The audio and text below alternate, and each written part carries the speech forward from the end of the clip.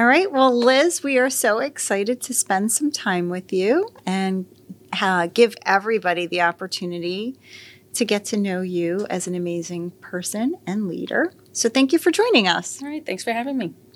And if you wouldn't mind, just maybe give like a little bit of background about yourself so that everybody gets to know you. Sure. So my name is Liz Skeen. I am the Director of Consumer Services. I joined Hackensack University Medical Center about 26 years ago. Wow. In patient experience. And I transitioned to the Office of Human Experience in 2017.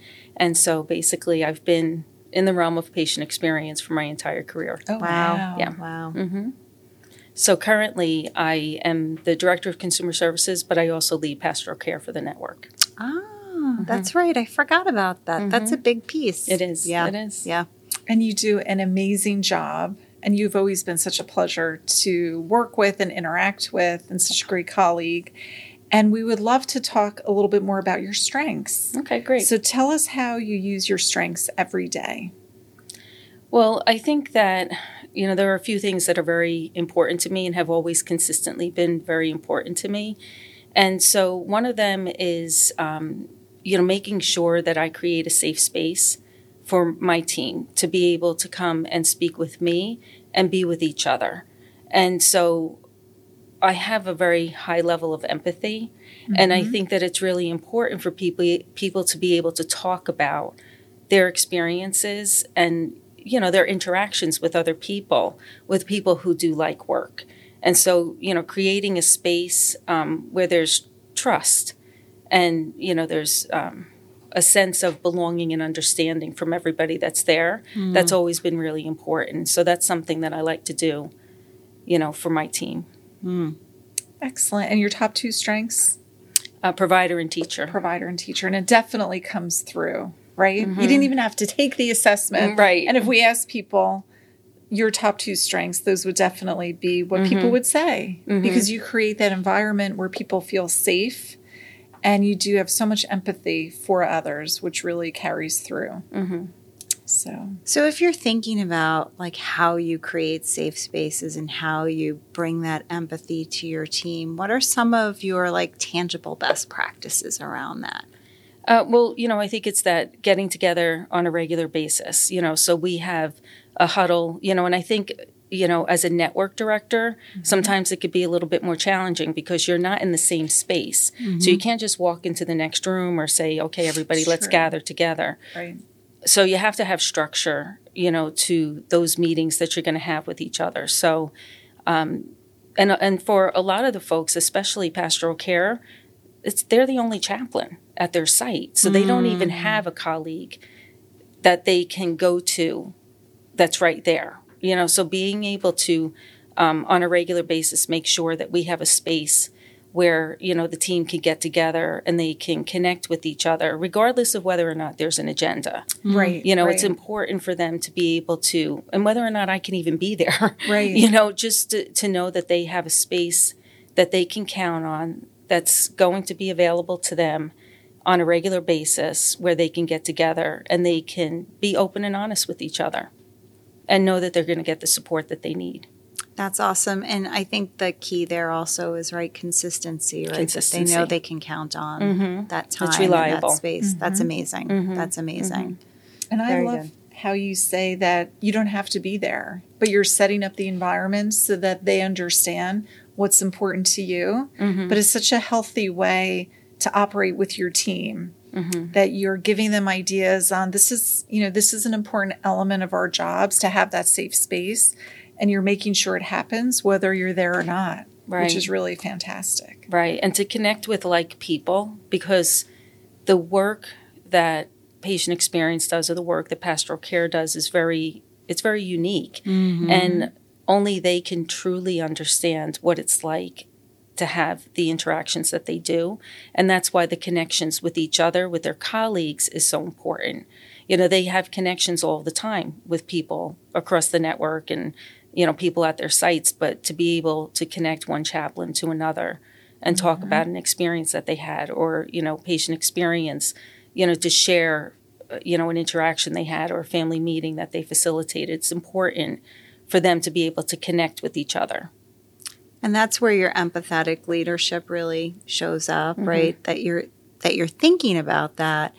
So in thinking about empathy and leadership, there's got to be some loves and loathes even with that, right? Because it's all encompassing. So, we often ask people like, what do you love about leadership? What do you loathe about leadership? But maybe even thinking about like the heaviness of some of the work that you do. How does empathy play into that for you as a leader? Well, I would say like in pastoral care, they say, chaplaining the chaplain, right? So everybody needs support and everybody needs a safe space and a trusting space where, they can really just be themselves and talk about the experiences that they're having and know that the other people that are going to be there with them can relate to that, like truly relate to it. As a leader in patient experience, there's a lot of hard situations that you come upon, a lot of intense emotions that are happening. And the patient experience folks do it so well that people don't always understand what it takes, right? To have that skill set. And then when they get back together and they come together as a group and talk about, how they just manage something, they get support from each other, emotional support, guidance, encouragement, and really love. It's really, and it can be a very emotional experience. And to know that you have your team is really important, and it helps them to be more effective and more empathetic in their interactions. That's amazing. And I love that you talked about love. It is truly amazing.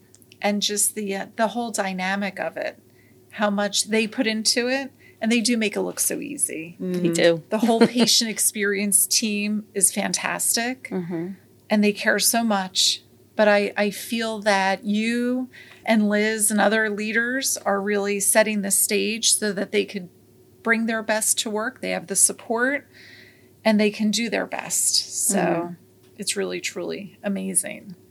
Thank you for sharing that. And we would love to get to know you a little bit more. So we have what's called a heartbeat round. Okay. And these are quick questions and they're fun. And the first question is probably a really good question for you, Liz, because of the emotions and the pressure that can come with a job of your nature. So the question is, what is your favorite way to unwind after work? Well, I do love talking. You would think after a day of work and talking, yes, that you would have enough talking. But I love socializing and I love cooking. What's your favorite thing to cook? I'm getting to cook a lot of different things. I like to watch other people cook. That's actually one of my things too. But really trying all kinds of new things, but doing it with somebody else is always a lot of fun. Oh, that is fun. Yeah, trying new recipes with other people. So that's a great way for me to unwind. I love that. That is fun. So what song makes you want to roll down the windows and sing along? I had a feeling you might ask me something about a song. And my favorite song is Thunder Road by Bruce Springsteen. But when you said that, thinking of Bruce Springsteen, Born to Run would be a song that I would, it goes back to my childhood. Yes. It's summertime, summer blast off, Born to Run. Yeah.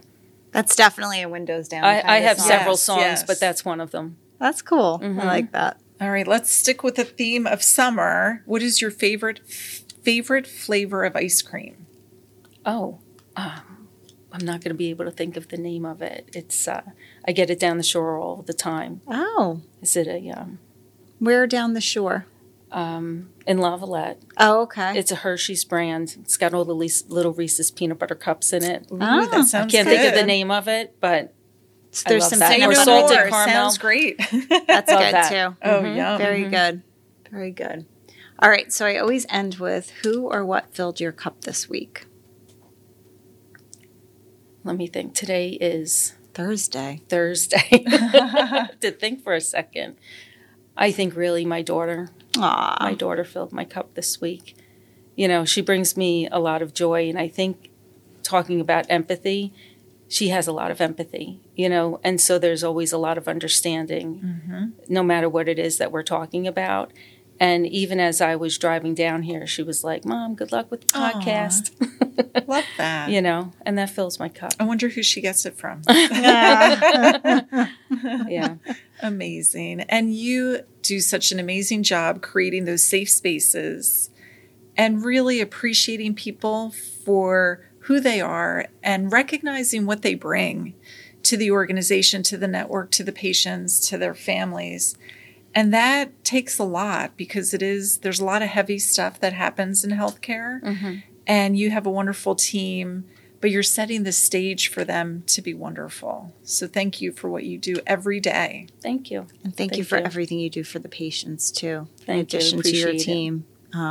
We always say that's why we're all here, but We're all in it together. exactly. But you're on the front lines of that, and you make a difference every day. So thank you. Thank you. Yes. Appreciate it. Thanks for coming. All right. Thank you for having me.